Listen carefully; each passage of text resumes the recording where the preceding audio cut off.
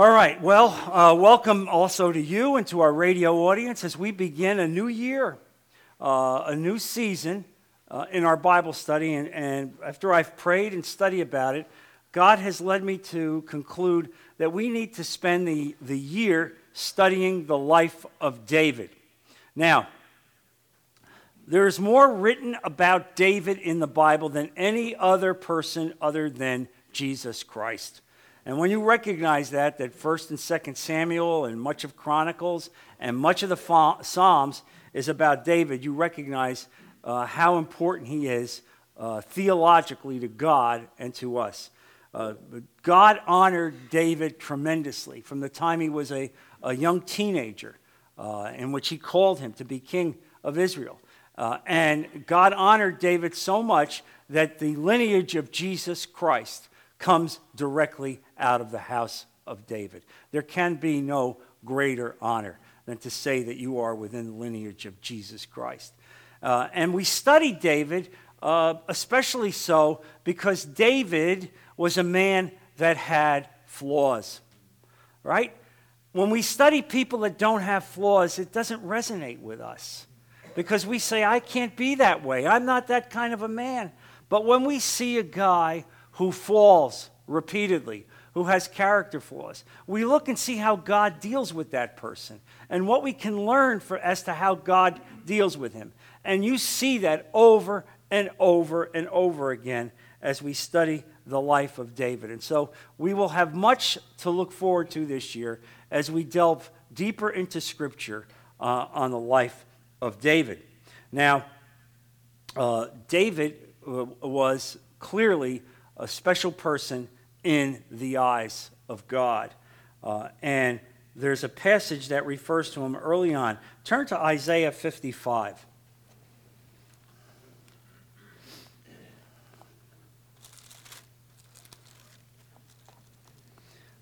Verse 3. This is God speaking through the prophet Isaiah. Give ear and come to me, hear me, that your soul may live. I will make an everlasting covenant with you.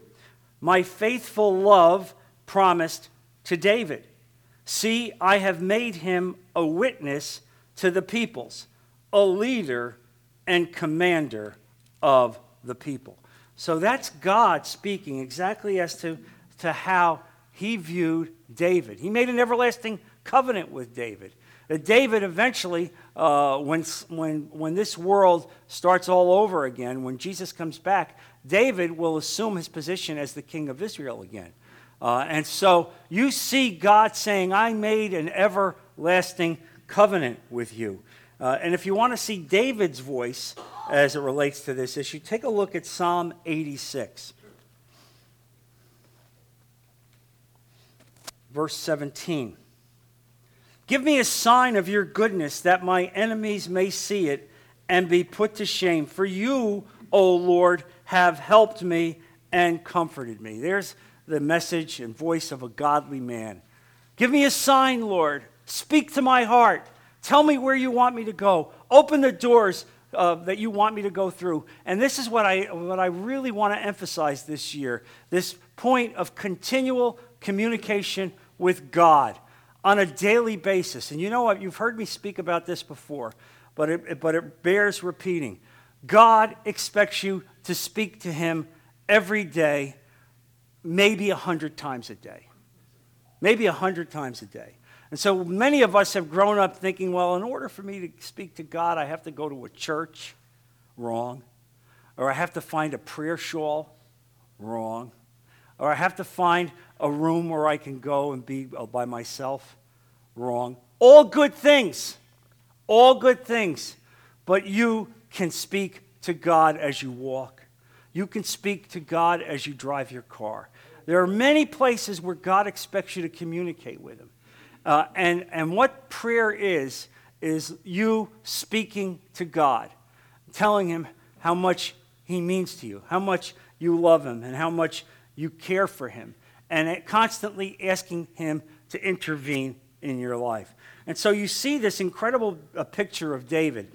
He is the picture of what God wants us to do when we are governed by the Spirit. He is the absolute model for us for faith and obedience, and for a church that loves worship and wars in the Spirit. What does that mean? It means this, that as Christians and being called to serve God, Satan wants to take you down. All right? Satan is not really interested in the people who are out in the street, the people who are rioting, the people who are breaking the law. They already have them. Why waste my resources on them? But the guys that go to Bible study, the guys that go to church, the guys that the neighbors are looking to, the exemplars of the Christian faith, those are the guys, you see? I can bring one of those guys down. I could probably take 10 other people with me. You see, and so you have to understand this. This is how Satan works. And so as you get closer to God, as you walk closer to the cross of Jesus Christ, Satan sharpens his sword. And so we have to constantly be vigilant and constantly praying. And so you see David understanding this and saying to God, Lord, show me a sign. Direct my paths. Be a part of my life. And so David's obedience and ministry are a standard of what God is seeking to establish in this earth. And here's the point of David. Not only was David king, David was a prophet. And we will study that during the course of the year. There are significant and poignant prophecies that David wrote about that identified the very crucifixion of Jesus Christ. God gave him a vision of who Jesus would be. God gave him a vision of how Jesus would die.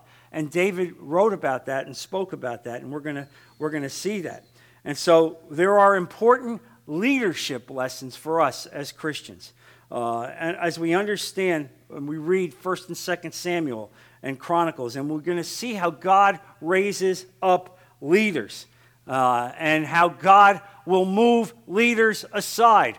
We're going to study how God, even though he chose Saul, and that's the difference between the permissive will of God and the sovereign will of God. You see, the people of Israel wanted a human king. They didn't want to just be led by God, all right?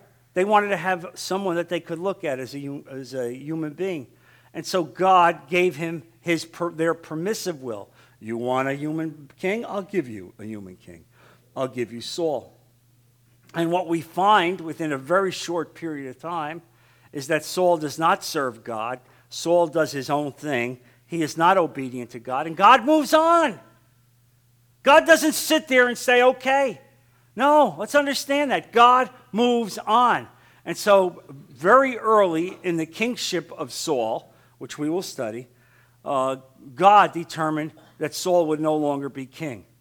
And in fact, appointed and anointed David. And David at that time was probably 13 years old.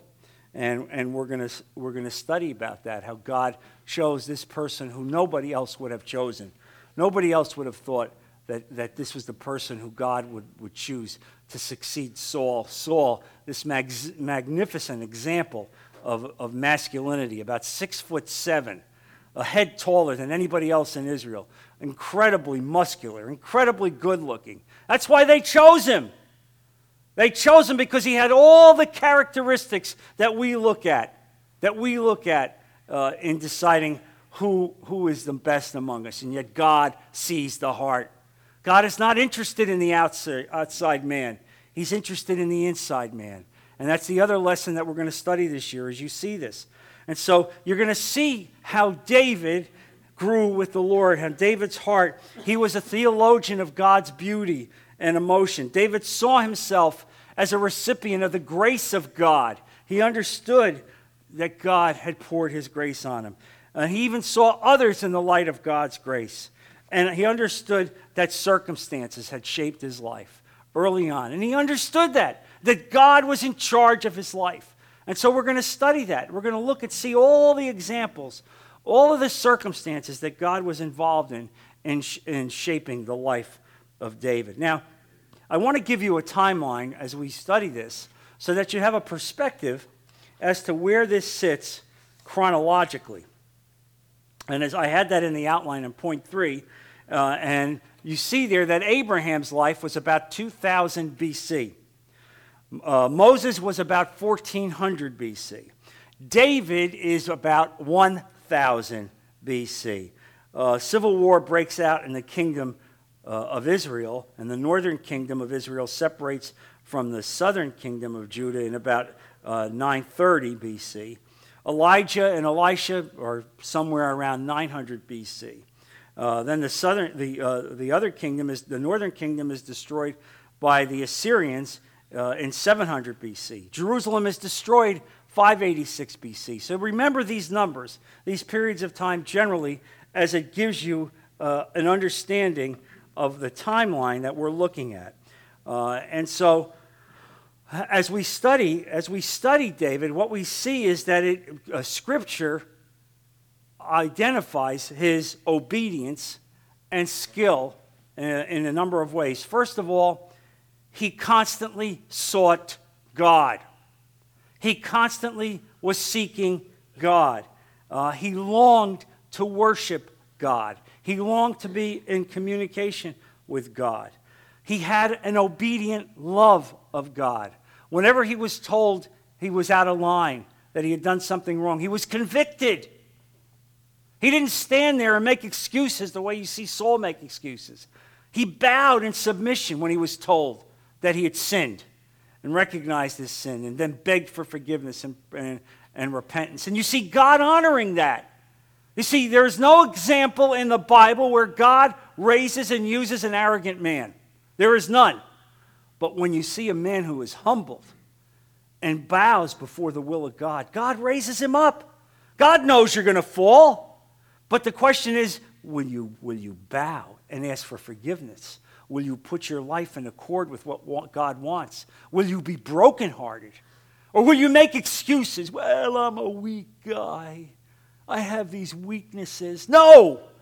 God doesn't want to hear that. We're all weak. We all have weaknesses. We all have character flaws. The question is, when God speaks to you and calls you and gives you an opportunity and shows you that you're out of line, will you bow and repent and ask for God's mercy? And David repeatedly turned to God in mercy after he fell. Take a look at Psalm 13. And we're going to be studying a number of the Psalms too this year as we do this. Psalm 13, verse 5. Actually, we'll start with verse 4. My enemy will say, I have overcome him, and my foes will rejoice when I fall. But I trust in your unfailing love. My heart rejoices in your salvation. How do you like that? My enemies will rejoice when I fall, when I trip, when I have failure. But I rejoice in your love and your salvation because I'm putting myself in your hand. I commend myself to you. You understand this man understood what that is. Look also a couple pages further back, Psalm 18. Psalm 18, verse 19. He brought me out into a spacious place. He rescued me. He rescued me because he delighted in me. He delighted in me. Verse 32 in the same psalm. It is God who arms me with strength and makes my way perfect. What a man. Understanding that yes, I fall, but the mercy of God comes upon me and lifts me up and forgives me in so many ways. And so we also see that David fasted often. There are many examples that we'll speak about where David fasted in prayer to God. David had meekness and integrity. Let me repeat that. He had meekness and integrity. Now, you may say to me, John, wait a minute. He went out and he killed Goliath. He was only a teenager when he went out and killed Goliath. That doesn't sound like a meek guy, but you see, you have to understand the word meekness. Meekness is power under restraint. Power under restraint. Recognizing that as you go and you take your own will, you take your own proclivities, you take your own talents, and you say, Lord, I will wait for you. I will not do it until you tell me to do it. I will restrain myself. There is a humility and a meekness that God demands from people like us. This is a hard one. This is a hard one because so many of us do this. Oh, yeah, I think God wants me to do some ministry, and I've just decided I'm going to move on and start this ministry on my own. I'm going to go here, I'm going to go there, and what happens? You have a colossal failure.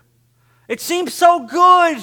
God, why did you not bless this? Because it wasn't from the will of God. It was your will. You wanted to do it. The question was, did God want to do it? I told you myself that in my own life, this was a hard thing.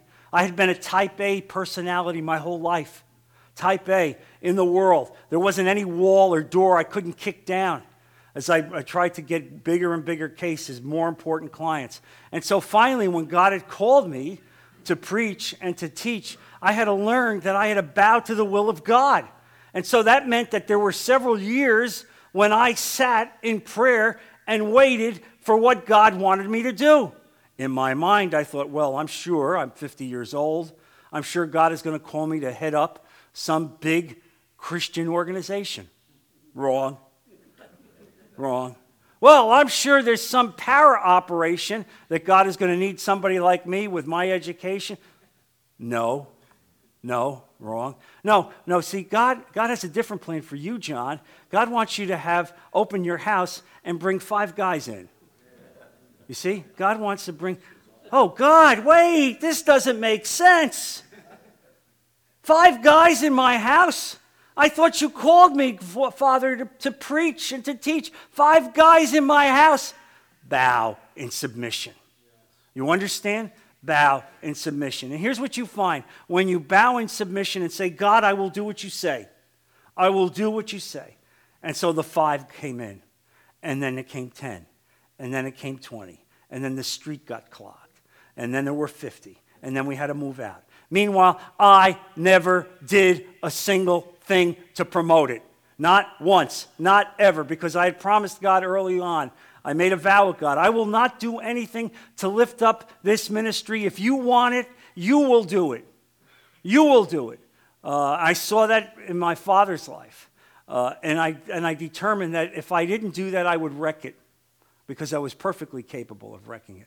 Perfectly capable. And so you see what happens, how God does it, how God promotes it, provided you are within his will. Not your pride, not your ambition, but him. And so that's the lesson here that you see in David, this great prophet, this great king. I have such respect for him. I mean, studying him is such a blessing to me, to see this man, to see how he lived, and to see how he fell. And we're going to talk about how he fell, some of the worst sins in the Bible. Effectively, he was involved in murdering Uriah the Hittite. All right? It's horrible. It's one of the most unseemly things in the Bible, and we'll get to it. But you know that passage where he has an affair with Bathsheba while her husband Uriah is out fighting for God against the enemies of God. And as a result of this affair, Bathsheba gets pregnant, and David decides the only thing he can do to cover up his sin, hey, I can cover this up. I'm smart. I'll cover it up. I'll bring the husband home. He'll have relations with his wife, and then when she's pregnant, they'll never know it's me. But you see how God intervenes. Uriah was a godly man. He would not have relations with his wife while he knew they were fighting the wars against God's enemy. He refused to go into the house. He stayed outside. Oh, no. Oh, no. Oh, no, right. Oh, no, right. And so what happens? Well, it gets worse. It gets worse.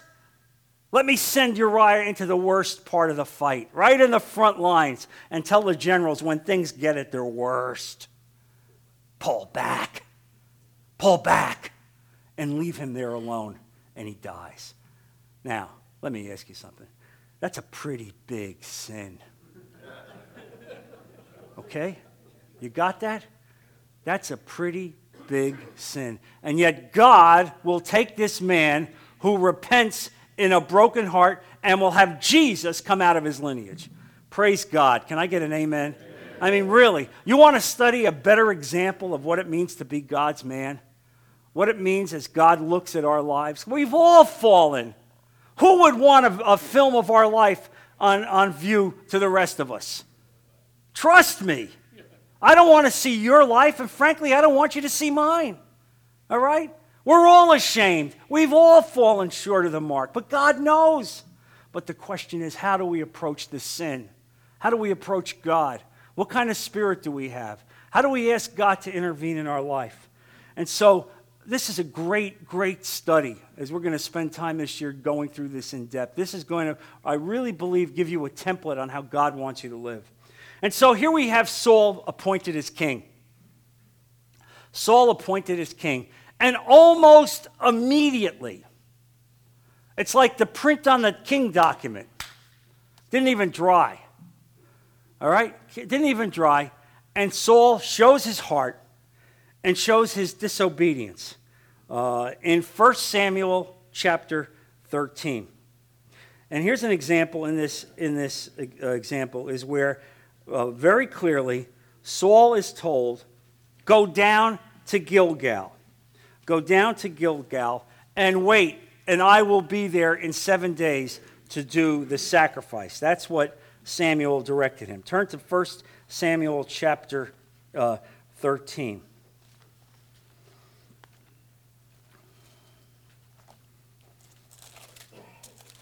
1 Samuel chapter 13, verse 8. Actually, you know what we'll do? We'll look at verse 4 first, and we'll read through it. Verse 4.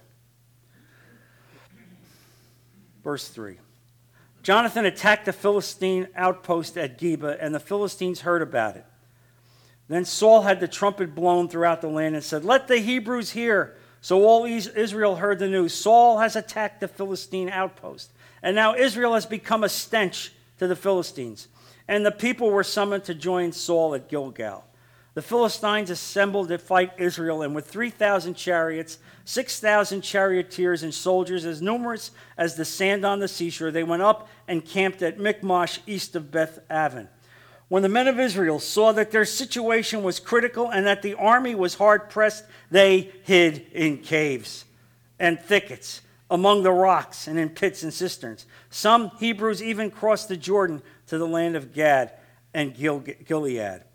Saul remained at Gilgal, and all the troops with him were quaking with fear. He waited 7 days, the time set by Samuel, but Samuel did not come to Gilgal, and Saul's men began to scatter. So he said, bring me the burnt offering and the fellowship offerings. And Saul offered up the burnt offering. Just as he finished making the offering, Samuel arrived, and Saul went out to greet him. Let me explain to you what's going on here and why this is such a profound sin.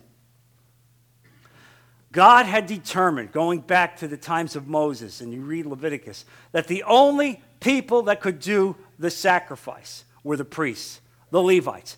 They were the only ones. No one else but the priests could do the sacrifice. And they had to be done in a certain prescribed manner. No other human being had the right to do the sacrifices.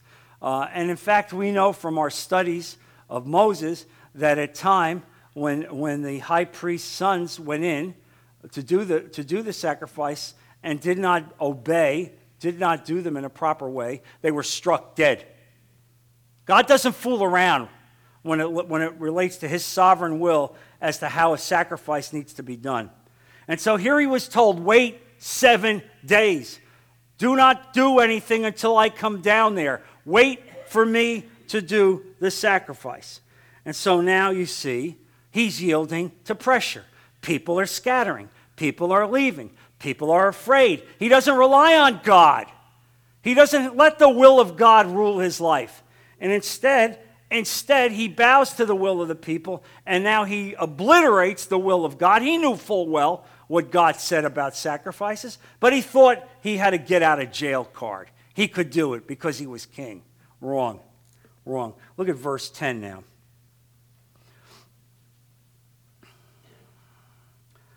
Verse 11. For Samuel arrived, and Saul went out to greet him. Verse 11. What have you done? Asked Samuel.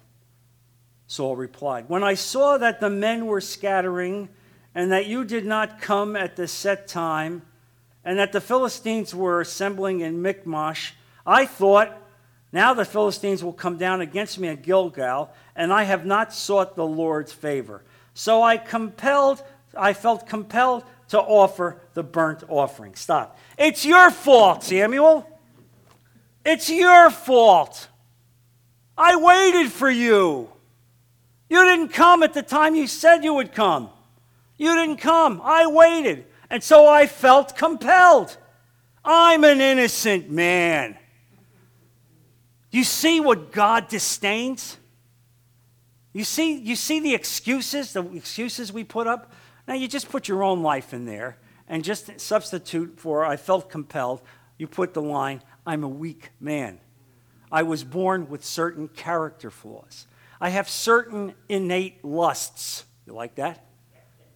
I have certain innate lusts. I find myself drawn to certain things. It's not me. It's my DNA. You know what I'm talking about. You know what I'm talking about. And you see here God, through Samuel, despising this. Verse 13, "You acted foolishly," Samuel said. "You have not kept the command the Lord your God gave you. If you had, he would have established your kingdom over Israel for all time." How do you like that? He would have established your kingdom over Israel for all time. They would have been praising you instead of David. Perhaps you would have had the lineage of Jesus come from your background and your descendants. But instead, you have despised the commandment of the Lord. And you sit here and you're not brokenhearted. And so now, what does Samuel say? "But now your kingdom will not endure. The Lord has sought out a man after his own heart and appointed him leader of his people because you have not kept the Lord's command." Wow. As I said to you, the ink was barely dry. He had only, as you read this, you'll see that he had only been anointed king about a chapter or two before this. And so we recognize how quickly God pronounces his judgment. You're out of line. Your heart's not right. You violated my commandment. Now look, we're all going to fall. But when we fall, don't say, "Oh, it's your fault. You should have been here when you told me you should have been here." All right? It's your fault. I needed friends around me to lift me up and you didn't show up. You didn't pray for me. All right? And the worst ones of all, I have these innate weaknesses. I hear that all the time. I've used it myself. Okay? I just have these innate weaknesses. I'm drawn to these sins. God doesn't want to hear it. God does not want to hear it. And you see it as you see it in the life of David. Well, as you see this, you see Saul's life unfold, and you see that God very quickly pulls the cord and says, "Your kingdom will not endure. Your kingdom will not last forever." Saul was the kind of king who disregarded God's commands when he was under pressure and who sought the people's favor more than obedience to God. Let me repeat that, please. He sought the people's failure more than the obedience of God. And this is a very powerful statement here where God rejects him and rejects what he does. And you will see that it's not the only time that this will happen. And there's going to be another example where Saul will come up against the Amalekites. That's 1 Samuel chapter 15. You can turn there. 1 Samuel chapter 15. And now the Amalekites come up as a deep and profound enemy of the people of God. Deep and profound. When the Jews were exiting Egypt, the Amalekites went after the Jews and struck them at a time when they were still really a nascent people, had not really come together yet to be strong and be able to defend themselves. And God remembered that. God remembered. And so here's one of the things that you remember about the justice of God. The justice of God. God is patient, but God doesn't forget. God doesn't forget. And so if you think that things have happened to you and God has really allowed them to go on and certain people have been cruel to you, I want you to understand something. God loves you. He protects you. And he will do everything that he needs to do within his time to protect you. And you see it here with the Amalekites. And so we're going to read a passage in which Saul is directed by Samuel to attack the Amalekites and wipe them off the face of the earth. I will repeat that.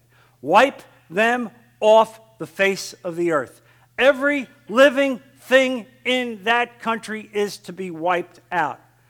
Men, women, children, livestock, animals, all to be wiped out. Now, you might come back and say, I don't understand this.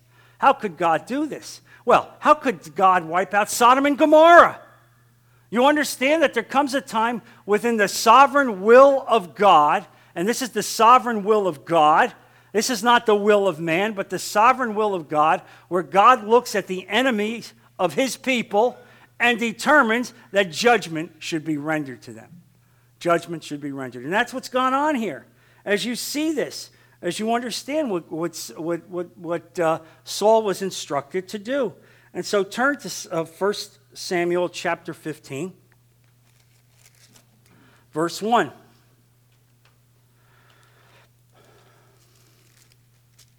Samuel said to Saul, I am the one the Lord sent to anoint you king over his people of Israel. So listen now to the message from the Lord. By the way, that would get your attention, wouldn't it? Let's understand something. I anointed you. I picked you because God told me. God has spoken to me. Listen to what he said. This is what the Lord Almighty says. I will punish the Amalekites for what they did to Israel when they waylaid them as they came up from Egypt.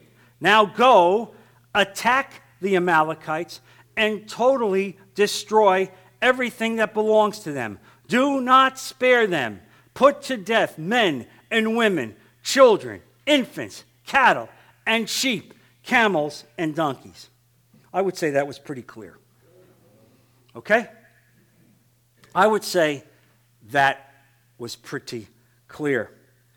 And so now, let's see what happens. How does our brother Saul react to that prescription from God? Take a look at verse 13. When Samuel reached him, Saul said, the Lord bless you. I have carried out the Lord's instructions. Not so fast. Not so fast. And I love this because it's so typical, is it not? It's so typical of us. Yes, God, I've obeyed your will. And yet we know we haven't. Right? Well, we've interpreted your will. We've edited your will. We've carved it up somewhat, making it more seemly. You know, seemly. Yes, you said this, but as I interpreted it, it didn't make total sense to me, and so I thought you would want me to act a little bit differently. And so verse 14.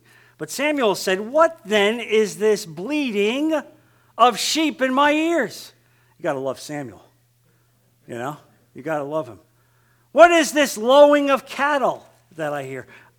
I just love this scene. Don't you? Don't you love the scene where the prophet comes in? He already knows what's happened. It's like God walking into the Garden of Eden after they've sinned, and then God engages them in questions. He says, you don't need the answers. You're God. No, but I want you to tell me. See? I want you to confess. I want you to speak to me about what you did. You see this here. Saul answered, the soldiers. Here we go. Underline that. The soldiers brought them from the Amalekites. They spared the best of the sheep and cattle to sacrifice to the Lord your God, but we totally destroyed the rest. Oh, this is a godly thing you have done. Oh, yes, the soldiers did it, But they wanted, and you wanted to sacrifice to God. This is how you sacrifice to God, because you reinterpreted his will. Verse 16, "Stop," Samuel said to Saul. "Let me tell you what the Lord said to me last night." Can you imagine, honestly, can you imagine speaking to a prophet that speaks to God like this? I mean, really, can you imagine? I mean, I have chills right now in my spine when I think of this picture. Stop! Let me tell you what God told me about you last night. "Tell me," Saul replied. "Yeah, I'm sure." Samuel said, "Although you were once small in your own eyes, you did not become the head of the tribes of Israel. The Lord anointed you king over Israel, and he sent you on a mission saying, 'Go and completely destroy those wicked people, the Amalekites. Make war on them until you have wiped them out.' Why did you not obey the Lord? Why did you pounce on the plunder and do evil in the eyes of the Lord?" And so you see this picture of Saul being shown his sin. You were told what to do. You received the instructions from God. You knew what the command was, and yet you totally ignored it. And we're going to continue from this point next week. Let's close in prayer. Heavenly Father, Lord Jesus, I thank you so much for the words that you've given us. I thank you for this picture of our dear servant David. Lord, I thank you that you've lifted him up and given him to us as a leading light to show us how you expect us to live. Protect our men, Father. Bring them back safely next week to continue the study of your word. We put all of this in Jesus' precious name. Amen. God bless you.